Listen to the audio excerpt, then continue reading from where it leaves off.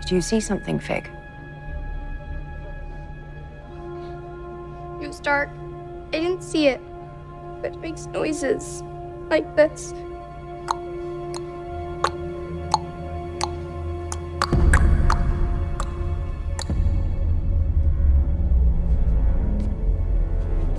La'anta Bridge. We need to scan the area for polarized EM signatures. Quickly.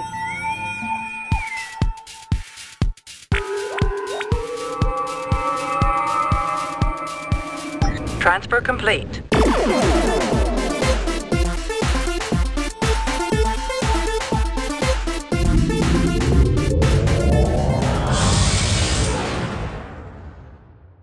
Hello and welcome to Subspace Transmissions, the podcast where two Trek fans step into the arena and tackle the best, worst, weirdest, wildest, and everything in between that Star Trek has to offer. I'm Cam Smith, and joining me on the bridge for the 400th episode. This is Tyler Orton, giving birth out of your mouth. That is not the way I want to ring in 400 episodes. Well, Cam, who would say something like that? Well, Nurse Chapel. Yeah, Nurse Chapel, yes. And we are Yeah. here this week to talk about the latest episode of Strange New Worlds, Memento Mori. Yes, Cam. Before we get into that, though, I do want to acknowledge that one Obi-Wan Kenobi, the Disney Plus limited TV series, it is airing beginning this past week. The timing doesn't really work out with regards to the first week of episodes, but if you come by next week for the next episode of our Strange New Worlds review, we're going to have a whole bunch of episodes banked and ready to talk about with regards to Obi-Wan Kenobi. And, you know, we'll keep up our tradition of amazing review names for the Star Wars franchise. So it'll be Orti-Wan Camnobi moving forward. And then, Cam, did you see the Andor trailer drop for ahead of the August premiere of the other Star Wars series? Well, I saw that it dropped moments before we started recording, but I haven't watched it yet. Okay, I personally think it looks quite fantastic. It wasn't particularly a series I was all that thrilled by. We kind of know what happens to Andor, but or Cassian Andor, I should say. But look, I'm pumped for that. You've got Stellan Skarsgård as an Imperial commander. I'm sold right there, and I think we've decided the name for those reviews. It will be Cam Dorton. How are we going to do the Acolyte? What's the Acolyte? Remind me again.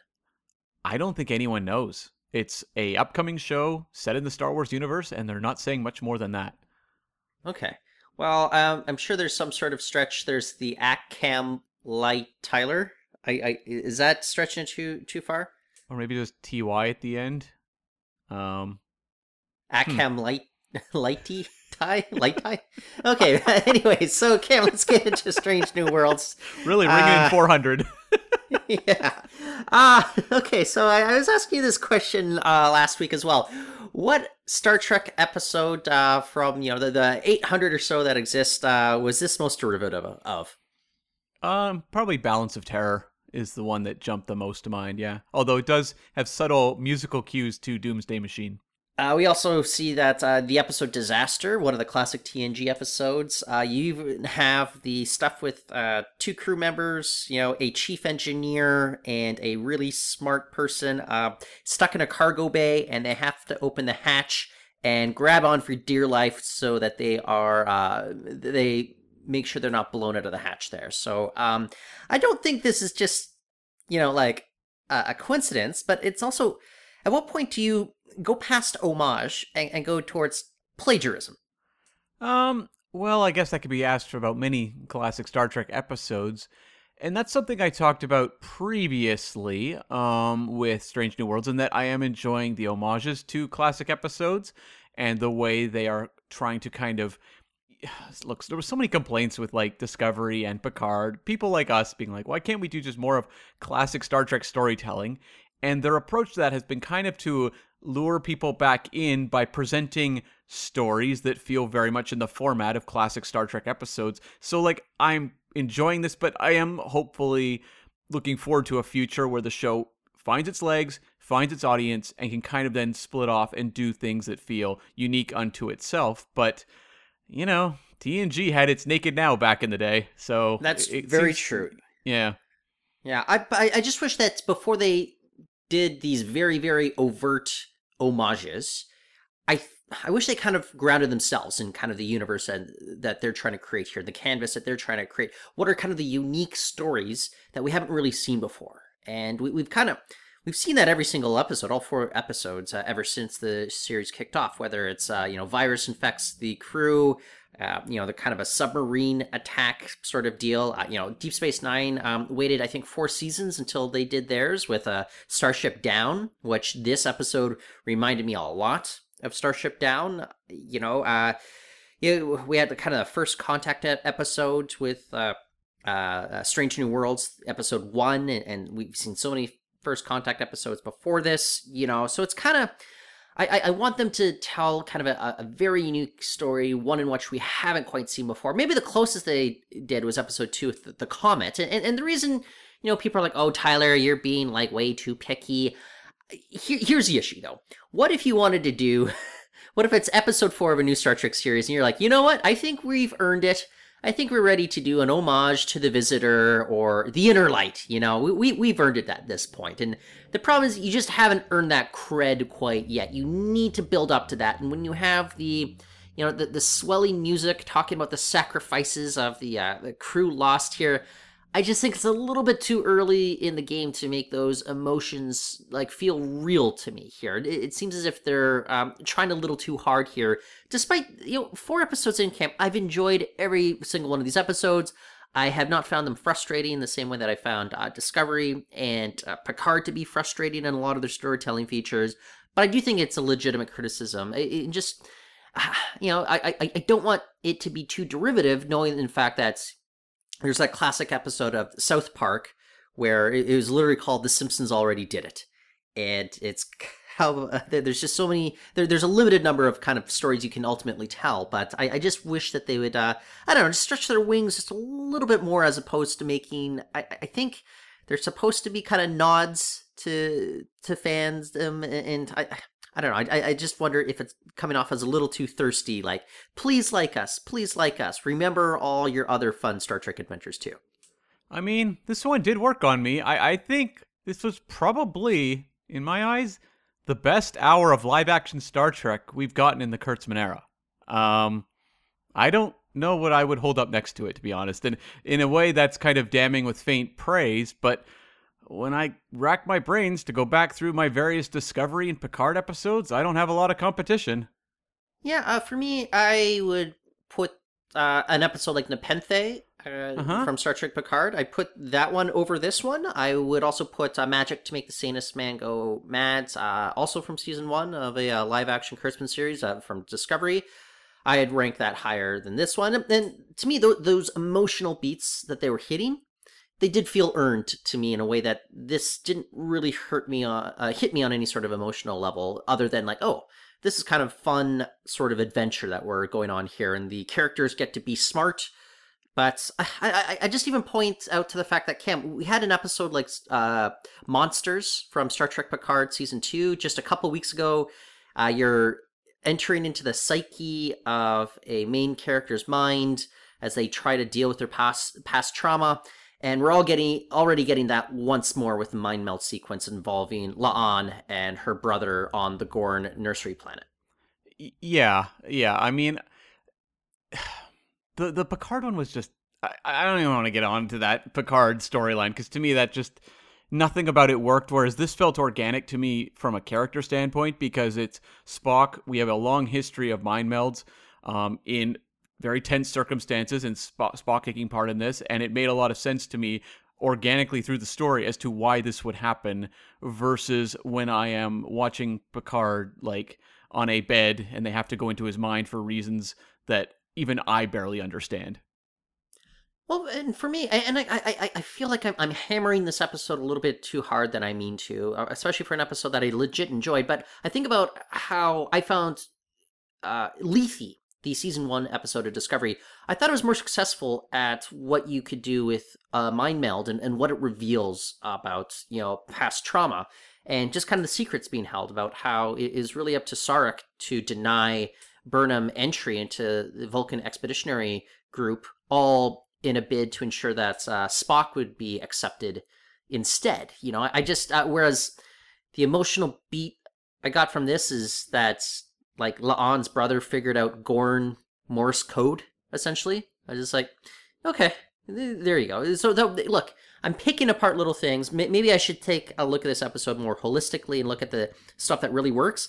I think they really made the Gorn scary, like a legit formidable threat. If they are looking into new hunting ground and they pop up in this kind of mysterious fashion, every couple of weeks or something, I'm down for this. Like, I think that this could be kind of the good, threatening menace that would work for a series such as this. Well, I know they've talked about how they wanted sort of a big bad on their show, like an alien species that could pop up again and again. And I mean, the Gorn fit the bill because they're mysterious. We know bits and pieces, but we don't know a lot. So there's a lot of room to mine the mythology there. And we've seen them be quite formidable, you know, opposite Kirk, of course, in Arena, and also Archer in the Mirror Universe two-parter and Enterprise. And this, to me, was just like the way they were looking at sort of their hunting tactics in this, you know, submarine-style space battle. And the way we can delve into that, it looks like it could do some things with, like, I like the Hirogen on Voyager, but it always felt like they kind of stopped short. It's like they kind of came up with this species that was a little bit like the Predator from the Predator movies, and then they kind of backed away. And it feels like with the Gorn, they can come up with new tactics and new strategies the Gorn might have in battle. And I like the way that they constantly, you know, the Enterprise thought they had the upper hand, and boom, they'd revealed their position, and we have the whole group of Gorn moving in. I'm looking forward to kind of like a different style of battle tactics coming from the Gorn in the future. You and I have kind of complained a little bit about the VFX style in this show, and it looks rather, you know, stylized and cartoony. I thought the sequences in which we are at the event horizon of this black hole, in which we're watching the smaller Gorn ship implode under just the sheer weight of everything, I thought that just looked absolutely fantastic. And even the look of the 1701 just shooting by, I thought it looked better than it has at any point so far this season. When I think back to like original series episodes that really worked for me in this style, Doomsday Machine, obviously, Balance of Terror, there is like a fist pumping exhilaration that comes with those episodes. And this one had it. It's like when I watched him fire out and pull the Pike maneuver at the end, I was getting chills. Like, this really worked for me. It gives me a lot of confidence in, you know, some of the action on Star Trek, Discovery and Picard kind of stuff has not been particularly interesting to me. And this episode, in a way, almost feel like it was reframing of what Star Trek combat is, which is submarine combat versus your kind of Top Gun style combat, which the Kelvinverse kind of introduced, and it felt like Discovery and, to a lesser degree, but somewhat, Picard carried onwards with. And to me, this sort of grounded back with what we saw in the original series, where it's built on tension and strategy and very smart people having to outthink each other. And they pulled it off in a way that I think had the sort of blockbuster thrills that an audience will find exciting. So I'd like to see them, now that they've done this, reframed it, show us how we can expand on that in the future, as opposed to just going back to, you know, 15 phasers going off at the same time and the ship just kind of like flying all over the place. So Kim, I mean this very honestly, but who had a bigger fist pump, you or that ensign at Tactical when they found out that Uhura and Hemmer survived the hatch blowing out? I was weeping at that point, Tyler. I just had Kleenex in my hands and I was just sobbing in triumph. I think that guy, doesn't he belong on the Discovery bridge? Yeah, no kidding. The cheerleader squad on Discovery. It's like funny because I would say in general, Discovery is like kind of a darker, more serious show, often very self-serious. Whereas this is sort of the more lighthearted, fun show. And yet I would say the Discovery Bridge crew are far more cheerleaders than the Strange New Worlds crew so far. Yeah. Well, look, I think this episode, for what it was trying to accomplish ultimately, 4 episodes in, you are building up kind of what the character motivations are, and you're doing it in, I would say, in a format that's a little bit derivative.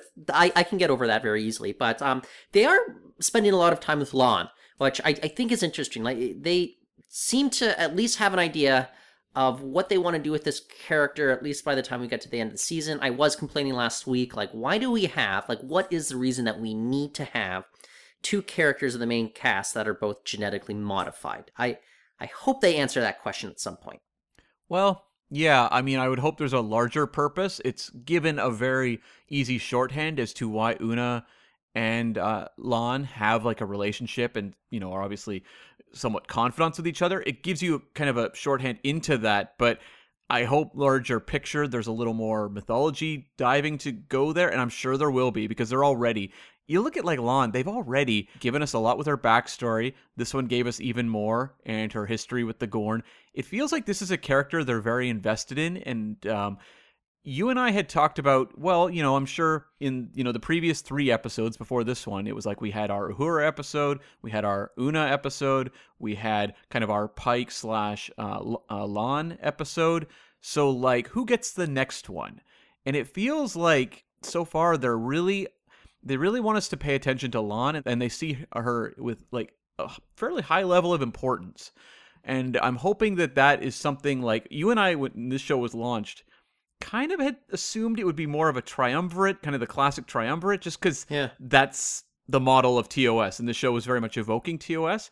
But I'm really encouraged to see them looking at Lon, and it seems like really seeing this as a character who is going to be important to the show, and there'll be more time to develop the other ones. But it really feels like at this point, they've elevated her above even Una, who's gotten less screen time, I think. Well, I think one of the other smart things that they're doing is they are pairing different characters up with each other just to see what those dynamics are going to be like. You had Uhura and Hemmer spending essentially the entire episode together, and guess what? Uhura gets high grades by the end of it, or high marks. Cam, do you say grades or do you say marks? I'm just curious. Grades. Yeah, so from what I understand, people in Western Canada say grades, people in Central and Eastern Canada say marks. These are written by American writers, so I'm curious how they ultimately fall along that line there. I'd never really, come across that difference, but, well, there you have it. Okay. Cam, it's an honest question. I don't know if you know this. If it seems like a really obvious question, forgive me. Do you know what the Puget Sound is? I know the name, the Puget Sound, but, what does it relate to? Like, where is Puget Sound? It's where like Seattle's located. You know how like Washington State has kind of this kind of big wedge, you know, kind of right between it. You've got the Olympic Peninsula on one side, and then you have, you know, Metro Seattle and other big city centers on the other side. And then Puget Sound is kind of the body of water kind of cutting through Washington State there. And it's a bit of, like, I get it. Like, I grew up in Seattle, but I don't know how many people get the references to, you know, the SS Puget Sound.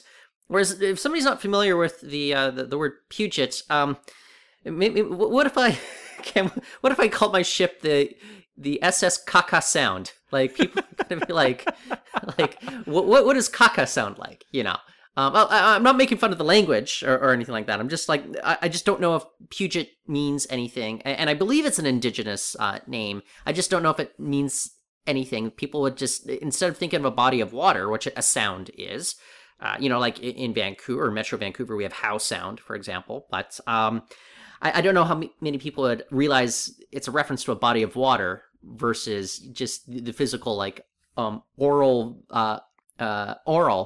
I should say, vibrations that, you know, hit your eardrums there. Right. And I'm trying to remember when Lower Decks was naming all of its various shuttles after bodies of water in Canada. Did any of them jump out as, like, kind of awkward names? I don't think it was bodies of water in Canada. I No? think it was the USS Vancouver. They had shuttles in there named after neighborhoods in Vancouver. And right. what they had, I think, in the USS Cerritos is, I think they had names of shuttles like the USS Redwood, you know, kind of references to, say, some parks in California. I think there was, like, the USS Yosemite as well. I might be mistaken on that one, but I think the USS Redwood was one of the shuttles there. Yeah, I think I'm thinking of the neighborhoods that jumped out there. But I at this point, I've heard so many things referenced as names of starships. I kind of don't really even blink anymore. I hear Puget Sound. I'm like, fair enough. I've heard of Puget Sound, so that works for me. I thought this was kind of an interesting hook for an episode too, of like the Starfleet Remembrance Day. We had this introductory segment where La'an didn't want to wear the badge because she wasn't comfortable acknowledging this trauma of her past, and we saw by the end that she was now willing to accept this as something she'd gone through. And just the way they had the buttons on the front and the back of the episode was a sort of thing, it's very classic Star Trek, of sort of like a small little personal crisis, the larger story, and then the button at the end. But I thought this was really effective, and it's the sort of thing that's kind of so obvious. You wonder why they don't do it more often, because it does work for a character journey.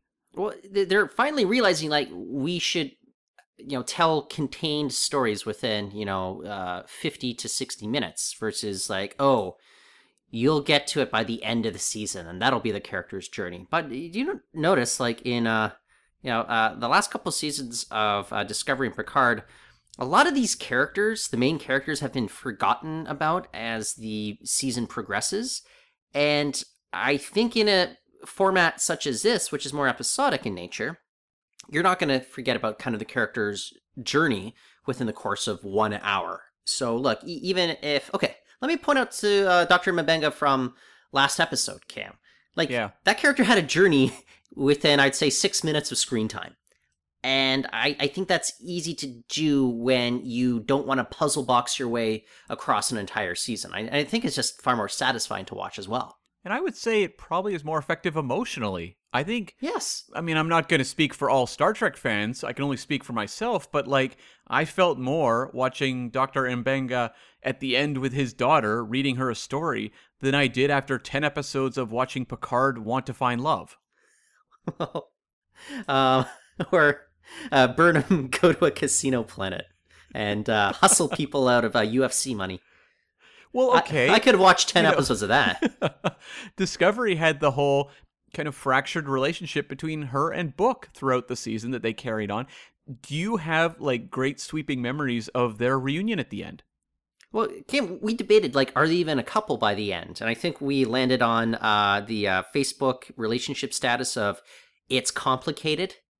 Like, so it's just kind of, so was that even a satisfying end? And from what I understand, didn't they write the finale as if it could have been like a series finale as well? Yeah, that's accurate, yeah. What do you think that would have been like as a series finale for Discovery? It wouldn't have been the worst finale ever. True. It's so hard for me to answer this because I grow more and more kind of embarrassed about the state of Discovery watching these episodes of Strange New Worlds, where it's like I'm beginning to feel actively just sorry for the actors on Discovery, who I think are, to a person, really good and capable of delivering characters we remember. And I just look at the material they're dealing with and how, had that been the end of Discovery, you know what my response would have been? A shrug. Like, okay, whatever. Because that's kind of what the show has devolved into. And I feel like those actors deserve to be getting the material the actors on this show are getting, where even if it's like last week's episode, which isn't going to be one of the all-time great episodes in Strange New Worlds, very unlikely, everyone got things to do that were kind of memorable. And, we're talking about Dr. M'Benga and his daughter. Like, it kind of meant something in that moment. And the people on Discovery aren't getting that kind of material, and it's really sad. Well, even a moment like Hemmer talking about how he wanted to be a botanist, this is a man from an ice planet talking about his love for flora. And I can understand that because it's something so foreign to him. And like a moment like that versus, I don't know, like Awashikin apologizing for being too eager to help out. Oh, I forgot. Like that was her standout moment. Was that the episode where the Dot died the horrible death or something, trying to save the crew? Yeah, stormy weather. And she wanted to run off the bridge and go help someone further down on another deck. And, like, Saru had to keep ordering her to stay at her console. And then she eventually came back and she's like, I just want to apologize for that, Captain. And that's supposed to be kind of like the equivalent of kind of a Hemmer moment that we talked about this episode, or Dr. M'Benga's like daughter moment, and that stuff just does not land. Or remember when like Reese was revealing to us that a friend of his died in a hurricane or something. Like, Yeah, that was really weird. That one. That was out of nowhere. it was just like, okay. Like, a lot of this stuff is just like, as you say, it's like, these moments don't quite land. I will say this in Discovery's defense, and well, it's going to be a backhanded compliment. David Ayala, who played Book, he was a revelation to me last season, in which just the garbage he was given and how much weight he was able to give it. Like, he was fantastic. And he's dealing with stuff like Ghost Dad. And, you know, and despite, and his back and forth with, who is the Sean Doyle character? Tarkin. Or not Tarka. Not, Yeah. yeah, not Grand Moff Tarkin. But even That'll be the next season. but even the back and forth there, where it wasn't great material, it's like, didn't we predict like 5 episodes ahead, like where this storyline was all going to go by the end, and we were very accurate with our prediction, and so it's kind of like a headache when you, the audience, is so far ahead of your characters.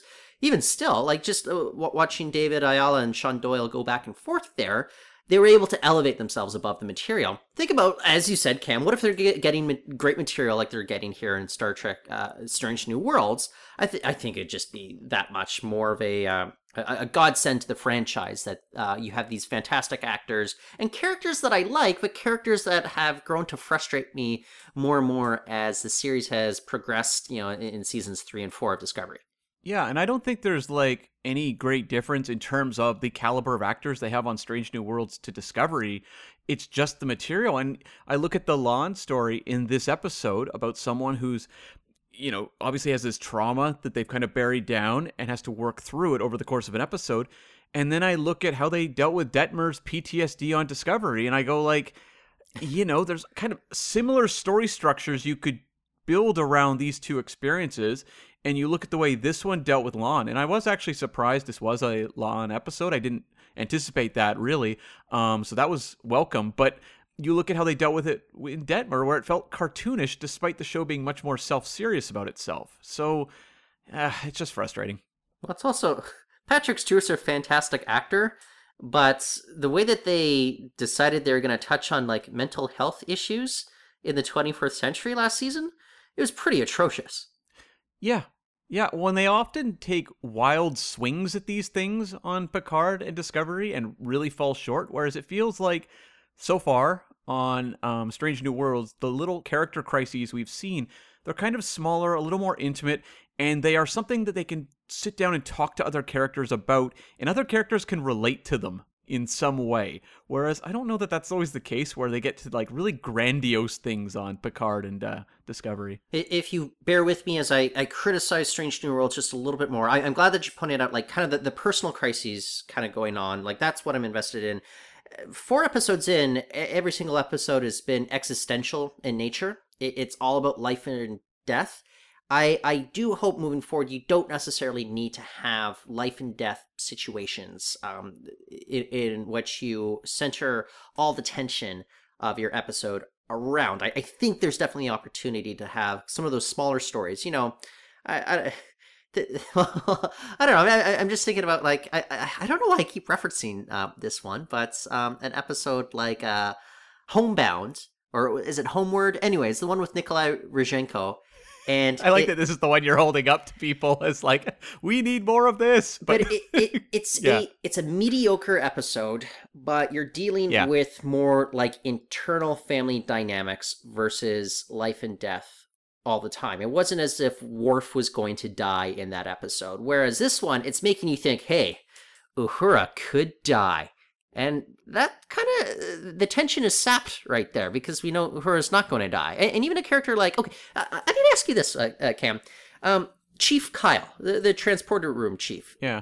To me, he's supposed to be the same Kyle from the original series. I was on Memory Alpha, and they have 2 different entries for the Chief Kyle from Strange New Worlds versus Lieutenant Kyle in the original series. Are they the same person in your head? I mean, that's how I picture it in my own head. Like, what are the chances that like both have served? Like Kyle, like did serve as transporter chief at times in the original series, and we have a Chief Kyle here. Like that's very on the nose. Like they've got to be the same person, right? It would shock me if it was a coincidence. It feels like it's an homage, right? Like it has to be the same person. Yeah, I wonder if the only reason that they have two different entries on Memory Alpha, though, is because, one actor was, like, Caucasian and the other actor is of East Asian descent. And I'm kind of like, that doesn't really matter to me. Like, we saw Robert April was portrayed by a black actor in the first episode, whereas in the animated series, yeah, I mean, he was Caucasian there. I don't think it really matters if, like, I don't know, Cam, like, would you care if, like, a legacy character was originally played by an Italian actor, and then when he was recast, he was, I don't know, portrayed by an actor of Russian descent? Like, I don't think no. you'd blink twice at that. So why would I blink twice at somebody of some other ethnicity being played there? It's just a matter of, like, your shade of skin. That's kind of what irks me there. I have to believe these are the same characters. And also, it would be very strange to me if they were like, oh no, people would never accept that this was the same Kyle on the original series, but they would accept that Benedict Cumberbatch was the same as, like, Ricardo Montalban. Like, Yes. Don't worry, that one makes sense on paper. We don't have to do any sort of explanation there, but Kyle, I don't know, that's a stretch. Yeah, no kidding there. And I guess the point I was ultimately trying to make, though, is, like, when I saw Kyle picking up, like, a fellow crew member to make a run for the they're closing kind of the bulkheads or whatever, and the guy pushes Kyle through at the last moment. Although this seemed like more kind of like a Jack from the Titanic sort of moment where he's kind of shoved off the life raft where it's unnecessary. But for me, in my head, like, the tension wasn't there because I kind of knew that Kyle was going to survive this. Yeah, I didn't expect him to die. To me, it was more just like placing a familiar character in a high tension circumstance versus a lot of, lower ranking crew members who we don't know who they are. To me, it was just like placing us in that particular situation through him. So is the tension moving forward not going to be about, like, whether or not you think Uhura or Spock will survive? It's the tension surrounds how are they going to get themselves out of this life or death situation? That's where it is for me. And also, in the future, I don't know that I would expect this now, but we don't know the fates of characters like Hammer or Lon or even Una, really. Oh, no, Una we do. But some of these other original characters we don't know. So there is a little bit of room for tension, I would say, as the show goes further down the road. Probably not season 1, but, or seasons like 3 or 4 or 5 or whatever. There might be a little bit more there. But, yeah, to me, it's going to be built more in the situation, because you can watch Balance of Terror or Doomsday Machine on the original series, and I think you know that Kirk and Spock are not going to die, but they find ways to make those stories very intense just through the storytelling. And I think that's what they're going to have to rely on, which also means that as creators, they've actually got to write some genuinely suspenseful stories versus just dangling a character's fate over the audience, which, a lazier show might have to do or might be willing to do. Well, I think about a series like The Sopranos, where, sure, a character might die any given episode, but often the tension was, about, like, internal dynamics, like people feeling disrespected or not appreciated, and how that informs their motivations and their actions. That creates conflict, whether it is, somebody getting a piece of the union action or something like that. It doesn't have to be about life or death. And we saw that a lot on, say, I just think about an episode like DS9's Bar Association, in which the episode is about Rom forming a union. Yeah. And Quark fighting against that. It wasn't life or death, but there's tension and there were stakes. And that's what I want. It's like, you don't need life or death stakes for you to be invested in the stakes. I think that's something, too, they'll be able to really mine as the show continues to evolve, because we're really just at this point in episode 4 still in the relationship building phase. We just last episode got to understand that Una and Lon have a connection, but we need to build up more of these connections, and then we can kind of play with those and kind of put more peril involved with those relationships in the future. But it really does feel like these first handful of episodes have been about reframing what this show is, and then also establishing each of the characters. And as we go forward, we can hopefully introduce some supporting characters that can play roles on the show. You know, I think of a character like Shran on Enterprise. He's not showing up in like the first couple of episodes. He shows up fairly early on, but then it's only sparsely, but then becomes someone who's more recurring and having genuinely tense circumstances tied to him. That's the sort of thing I think we can get to maybe even by the end of this season, but I still think we're in that sort of solidifying who each of these people is. Like, we still don't really know who Ortega is as an individual. Yeah. Nurse Chapel, kind of the same thing. So I suspect for at least the next couple of episodes, we're going to be still in sort of establishing backgrounds, establishing relationships, that sort of thing. Well, I do appreciate this was, you could call it a La'an-centric episode, but it was very much an ensemble episode too. You know, Pike had lots to do. Spock had lots to do. You know, Hemmer and Uhura had lots to do. And I think if they can kind of find that right balance between giving everybody at least something to do, and I think they're doing it more successfully than, say, like, I know people absolutely love TNG, but ask yourself, like, any given episode, what did Troi have to offer other than, you know, I sense mystery behind this person, you know? And she had her moments a lot, you know, in which you get those character-based moments, but they often, the focus of those episodes, more often than not, it was either Picard or Riker or Data. Yeah, and it feels like, well, the problem with Troi was that she was a counselor, which they could always use as an excuse to limit, I think, her input into a story, because it's like, well, we don't know what a counselor would do here. Whereas all the characters on Strange New Worlds fulfill very well-established Star Trek positions, so you kind of have to involve them in crisis situations. And I think it was a very smart move in this episode to have Uhura learning about engineering from Hemmer, because A, building a relationship there that could be interesting going forward, but also expands on what Uhura is able to do on the show. So if we have an episode or a story where communications is kind of minimal, she can fill in other avenues on the show. So I think that's really important, and I'm hoping to see them do that with Nurse Chapel as well. Well, it even informs, you know, that moment in the original series in which, I forget the episode, but in which Spock needs Uhura to fix the comm systems, and he says, I believe in you. I know that you can do this. And at least it's kind of building on that building out that backstory, and that it later informs what happens in, you know, I guess 55, 56 years ago. At what point does Uhura pull out an instrument and start, like, singing slam songs about Spock? It's going to happen at some point, right? I can't wait for that. It's going to happen. I know they've said there's going to be comedy episodes of this show, and I'm sure in some comedy episode in the future of Strange New Worlds, we're going to have something like that happen.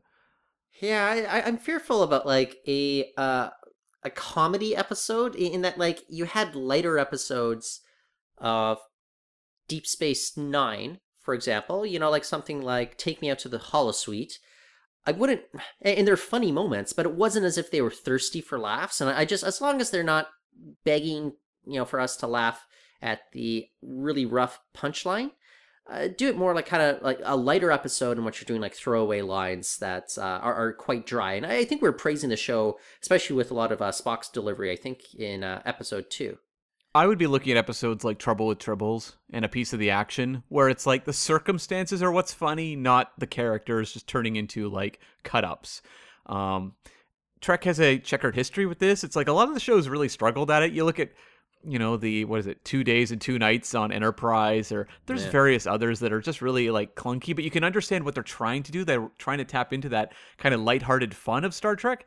That's something the original series made look very easy, and TNG, when it was like had unlocked some of those, could really deliver as well. DS9 was pretty strong as well, but they are difficult. And, you know, I think we're going to get one relatively soon on Strange New Worlds. And so my fingers are crossed that they can pull it off. It seems like the cast has the chemistry.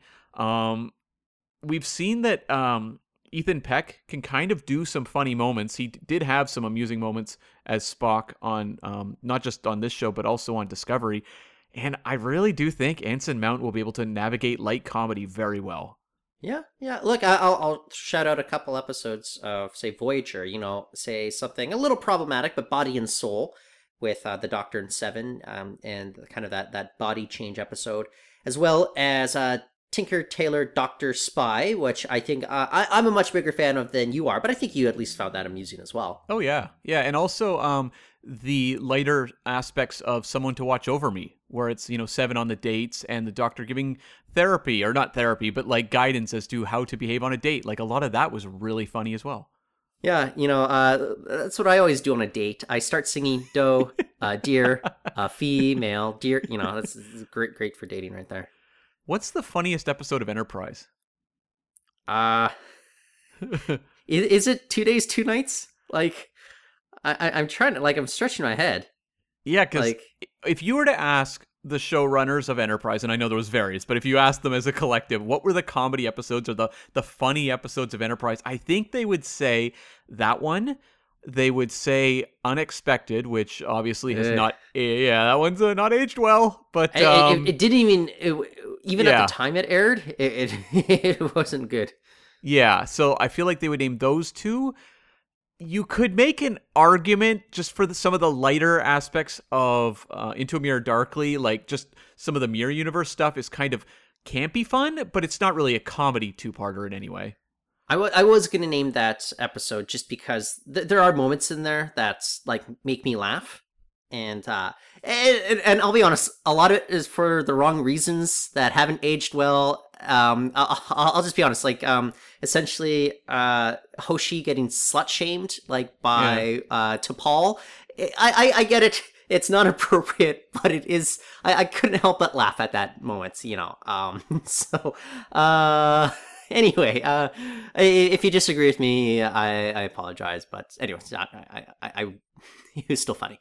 So I don't know. Maybe if here's my pitch for a comedy episode of Strange New Worlds. It's Hammer goes to meet somebody at Botany because he's a big Botany fan. It's his pal Sulu, who still hasn't made it up to navigation at this point. And from there, they go to meet the art history teacher that we know, or the art historian that we know Enterprise has at least one of, based on Space Seed. Remember Khan's future wife was Right. the ship's art historian? You're talking about utilitarian players and how it's kind of tough with Counselor Troy. Could you imagine if the art historian was one of the main characters on Enterprise? It would be limited, but I remember you and I debating what the Spore scientist was going to do for 4 seasons of Discovery. So I guess anything's possible on Star Trek. Although, I think it would be, what Yeah. has Stamets done, say, over the last 2 seasons? Like, those poor actors, those poor actors. I think it would be really fun to have like a Hemmer romance episode where you have kind of a riff on Cyrano de Bergerac, because Hemmer isn't the most light and romantic of characters, and he's getting advice from someone else. I think you could have a lot of fun with that. he's getting telepathic advice, like, because we know those abilities exist there. And is Uhura giving him the advice? Because we have a relationship build up here. Like, that could be really fun. I think it'd have to be another telepathic character giving him the advice. I would say it would be, here's the comedy. Not Spock. Not Spock. It's Spock. It's Spock sitting in the mess hall behind Hemmer, giving him telepathic advice, because of course he has his girlfriend T'Pring, and it's all about Spock romanticizing or helping Hemmer romanticize not romanticize, but romance other people, I should say. These ideas are free, Paramount. Cam, at least they're not derivative, okay? That's right. That's right. I did enjoy Hemmer talking about being a pacifist, though, and about that desire to defend the ship. And as he said, like, pacifism doesn't mean inactivity. Like, he wants to play an active role. It's the sort of thing that, like, again, a little tossed up bit of conversation with Uhura just added so much dimension to this character. They're doing a really fantastic job at making all of these characters feel like people you could easily build an episode around. Ortegas is the only one I'm like, just give us a little more, and we've got kind of everyone covered. She's the only one I'm like, come on, guys, a little bit more. Yeah, who knew that Hemmer was the Andrew Garfield role from Hacksaw Ridge as part of the Enterprise group? Don't know how many other people other than you will get that reference, Cam, but Do you feel that we were kind of cheated out of a physical Gorn sighting? I get it. From what we understand, Kirk's encounter was the first time that, Starfleet had officially seen them. What I thought could have happened, though, is during kind of the flashback sequence, or the mind meld sequences, you had one La'an recalling her sight of, the Gorn individuals down on that nursery planet. I think they want to tease them out, and I think we're going to have a Gorn physical encounter at some point in the future, perhaps in a romance episode. But it's the sort of thing that I think it's like they gave us the tease here. We had the space combat episode with the Gorn showing their space tactics. I think we're going to have an encounter, maybe even in a season finale situation. I think they did a really good job, though, establishing early on with the little girl making the clicking sounds to imitate the Gorn. That reminded me a lot of the little girl in Hereditary. But the way they established that right up front, and then when you have the mind meld sequence and you hear those sounds, it was a pretty effective little bit of, horror movie filmmaking to establish them just as a sound that is scary. So I think they're going to want to build them up, and sometimes when you build things up a lot, it can deflate when you actually see them physically, but I'm looking forward to seeing them try, because I think the Gorn are something that we've said in the past. We did a whole episode about the Gorn. I'll post a link to that in the show notes, but there's very minimal done with them, really, and I think this could be a real chance to kind of, in a way, take back what was done on Enterprise, which was limited by the CG of the time. Right. And I think kind of, not take it back, I should say, but maybe just make that a little more sophisticated. Like, give us a updated version of the Gorn that's scary, that has presence, and hopefully, as we go forward to the show, has some complexity to it. But I think we're going to have to earn that episode. I don't think it's going to arrive just in, like, the first real attack episode they have. I want practical effects, though. We don't need to have, like, a cheesy rubber costume, but I think the Gorn would look far scarier in practical versions rather than more of the stylized CG that we've been seeing from the series so far. What do you think's more likely, CG or practical? Well, okay, so remember the Comet episode, and we were remarking on the look of the Shepherd, and we couldn't quite figure out if it was practical or CG, but I found it later. It was a mix of both. So they are willing to, no pun intended, but augment the practical effects with CG effects. So I think it could be a mix. I wonder if maybe they're just doing a bit of a practice run with the Shepherd for what might be, hopefully, maybe a Gorn sighting down the road. Yeah, you can do the classic look, but CG augment the eyes and the mouth, for example. That would probably work. I think, didn't they add Gorn blinking back to the updated effects on the original series episode Arena? I think they sounds did. Familiar. Yeah. But when I look at the Gorn on Enterprise, obviously it's older CG, so I'm not going to grade it for that, but it's like, it didn't quite look right just visually as a translation from the original Gorn to the CG one. So I would suspect that what we see on this show is going to wind up being a lot closer visually to the Arena Gorn. That would be my guess. Okay. Now, do you think of the word Gorn as kind of like both singular and plural, like similar to like sheep? Is that kind of the way that you approach the word? Yeah, or like Borg. Yes, because do you remember that Star Trek convention in Seattle in which we had like a contest in which you would go and pitch kind of a spin-off idea, or it was like a movie idea, and I got up there on stage. I ended up placing in second place. You and we kind of worked on a pitch together, and I went and did the presentation. And Richard Arnold, who is Gene Roddenberry's former assistant, he kept standing there and he kept going, they're Gorns. You keep saying it wrong. It's not the Gorn, it's Gorns. I'd never heard anyone in my life say Gorns before. But this is the guy who, if you heard it through the grapevine, he was the guy that was essentially sending out memos under Gene Roddenberry's name when Gene Roddenberry wasn't in the best of health. And you heard this through the grapevine, but mind you, but it's coming from pretty reliable sources. And essentially announcing what was canon and what was not canon.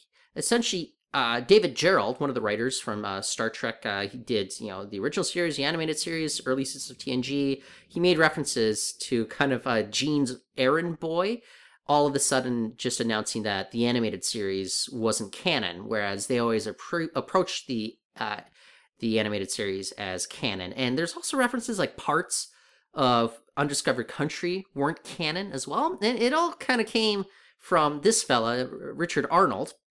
And I don't know, just to have him like lecture me about Gorn versus Gorns, I think that fellow was wrong. I don't think he's the be all end all when it comes to kind of what is Star Trek and what is not Star Trek.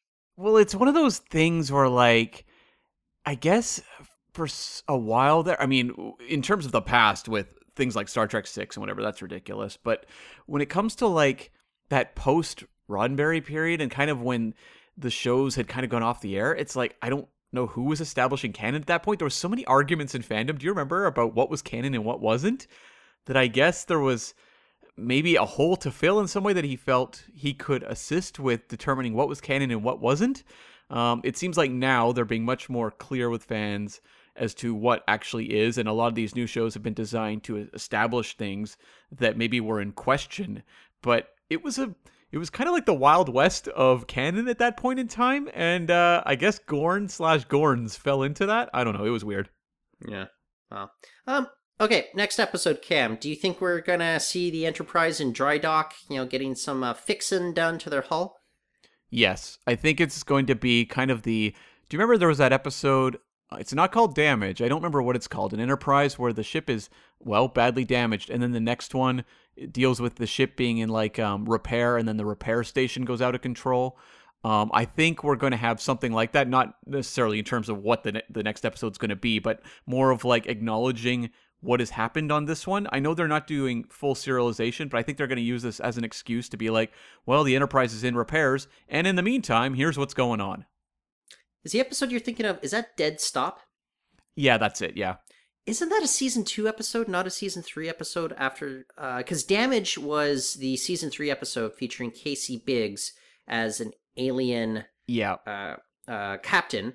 But maybe the... Okay, yeah, actually, sorry. Like, you weren't talking about the episode Damage.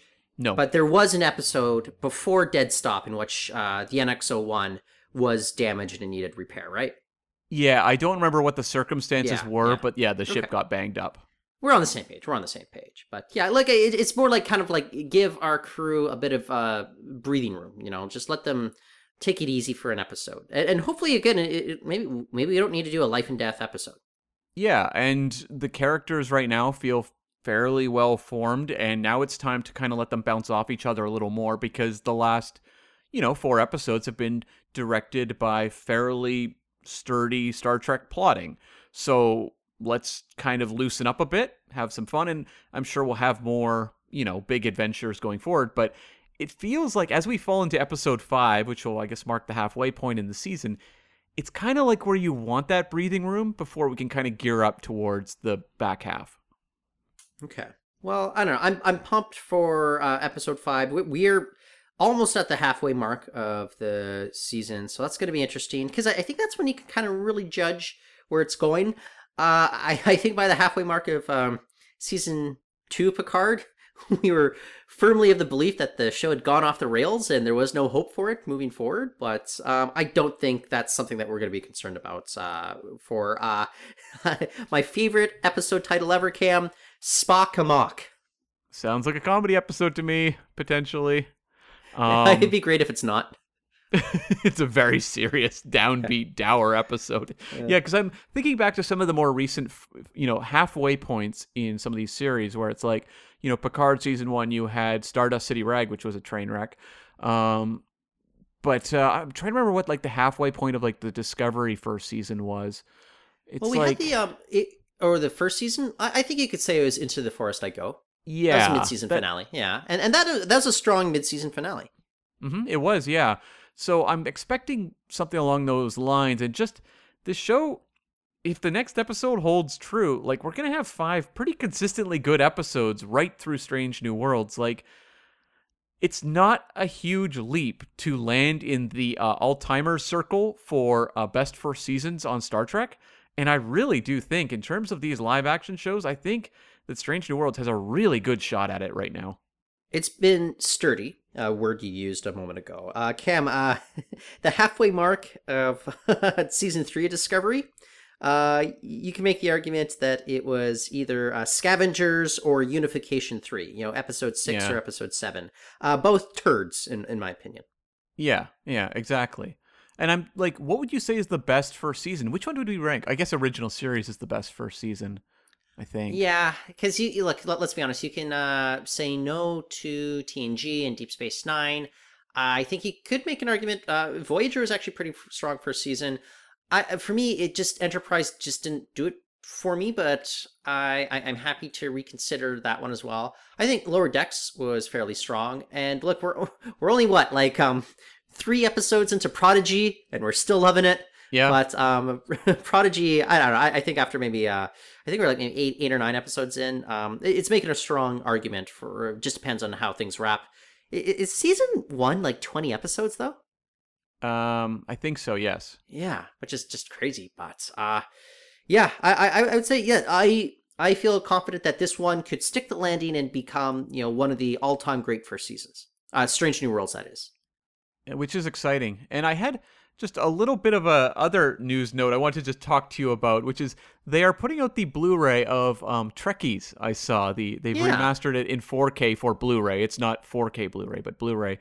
And it just kind of made me reflect when I saw that news story on how fun that movie was. Is it time for like a Trekkies 3? It feels like the sort of thing that you could do another one that, as much fun as that one is, it really is kind of a period piece now. It's about like 90s Trek fandom. Is it time to look at another Trekkies documentary set now about modern Trek fandom? Well, I think it's more like fandom has gone mainstream now, whereas the folks you were following 25 years ago, let's be honest, like they were you and me, but they were kind of considered like the weirdos, the outcasts. What's with this strange, little niche ecosystem, and now it's. I don't know. I don't think that's the case so much, and not that there's anything wrong with being a weirdo. I embrace that of my own character, but fandom has gone mainstream in a way that it wasn't 25 years ago. So I definitely think that there is room for a Trekkies 3 at this point. And we did an episode where we talked about Trekkies 1 and 2, and the problem with Trekkies 2, in addition to not just having some of the big personalities celebrity-wise that the first one did, Trekkies 2 didn't really have much of an angle or an argument in terms of what had evolved post the first Trekkies, whereas I feel now there's genuinely room for a really compelling follow-up to that first one. Well, that they were really stretching things out when they aired a solid 12 minutes in a row of like a fan film. And it wasn't like don't want to disparage anyone's hard work. You could tell there's a lot of love put into this fan film, in which it was essentially kind of a Western-themed episode of Star Trek, but we didn't really need to sit there and watch 12 minutes of this. And it kind of tells you that maybe the documentarians didn't have a whole lot to say about where fandom had gone, just a couple years after Trekkies, the first one, had premiered. Yeah. I would have preferred they just showed a snippet of that and then enclosed the short film and the special features or something. Yeah. That would have been, I think, much easier to sit through than the extended fan fiction segment of that movie. So, no, I think that could be interesting. I'll be curious. I would imagine, if Trekkies sells a lot of Blu-rays, they'd probably be open to it, because you don't have to sell that many Blu-rays to probably justify the costs of another Trekkies movie. Yeah, I am skeptical about how much sales are going to get from physical media at this point, but I wonder though if kind of what you're saying though, Cam, is that what do you think a documentary like this is going to cost? Netflix, shoots out documentaries like nonstop, mostly because they're pretty cheap to make, and so it's kind of like I can totally buy them just doing this a little bit on the cheap, but still the production values are still going to be very good, just because how much digital cameras and lighting techniques have developed since 25 years ago. Also, Paramount Plus, like, why not just shoot that documentary for their streaming service? Yeah. Exactly. Bring people in. I think you can market it easily enough. Just, hey, Trekkies 3. How has fandom evolved after 25 years? That's right. Okay, so I think on that note, our assignment is complete. If you enjoyed listening to this podcast, we want to hear from you. Jump on over to the Facebook page at facebook.com/subspacepod. You can, of course, also leave a review for us wherever you get your podcasts. Those reviews are very much appreciated and help with rankings and all of that sort of thing. Of course, next week we'll be back with the 5th episode of Strange New Worlds. Tyler, what is that title? Spock Amok. Boom. And you can, of course, find us on the Twitter. I'm at Cam, V is in Visions of Gorn Nurseries, Smith. You can find me at Reportin', that's R-E-P. P is in Possums, Ducks, and Snakes. O-R-T-O-N. Only Pike could just rattle off those 3 animal names so quickly. Like, he didn't even have to think about that. And he was a total badass while he did it. Okay, so until next time, the arena is closed.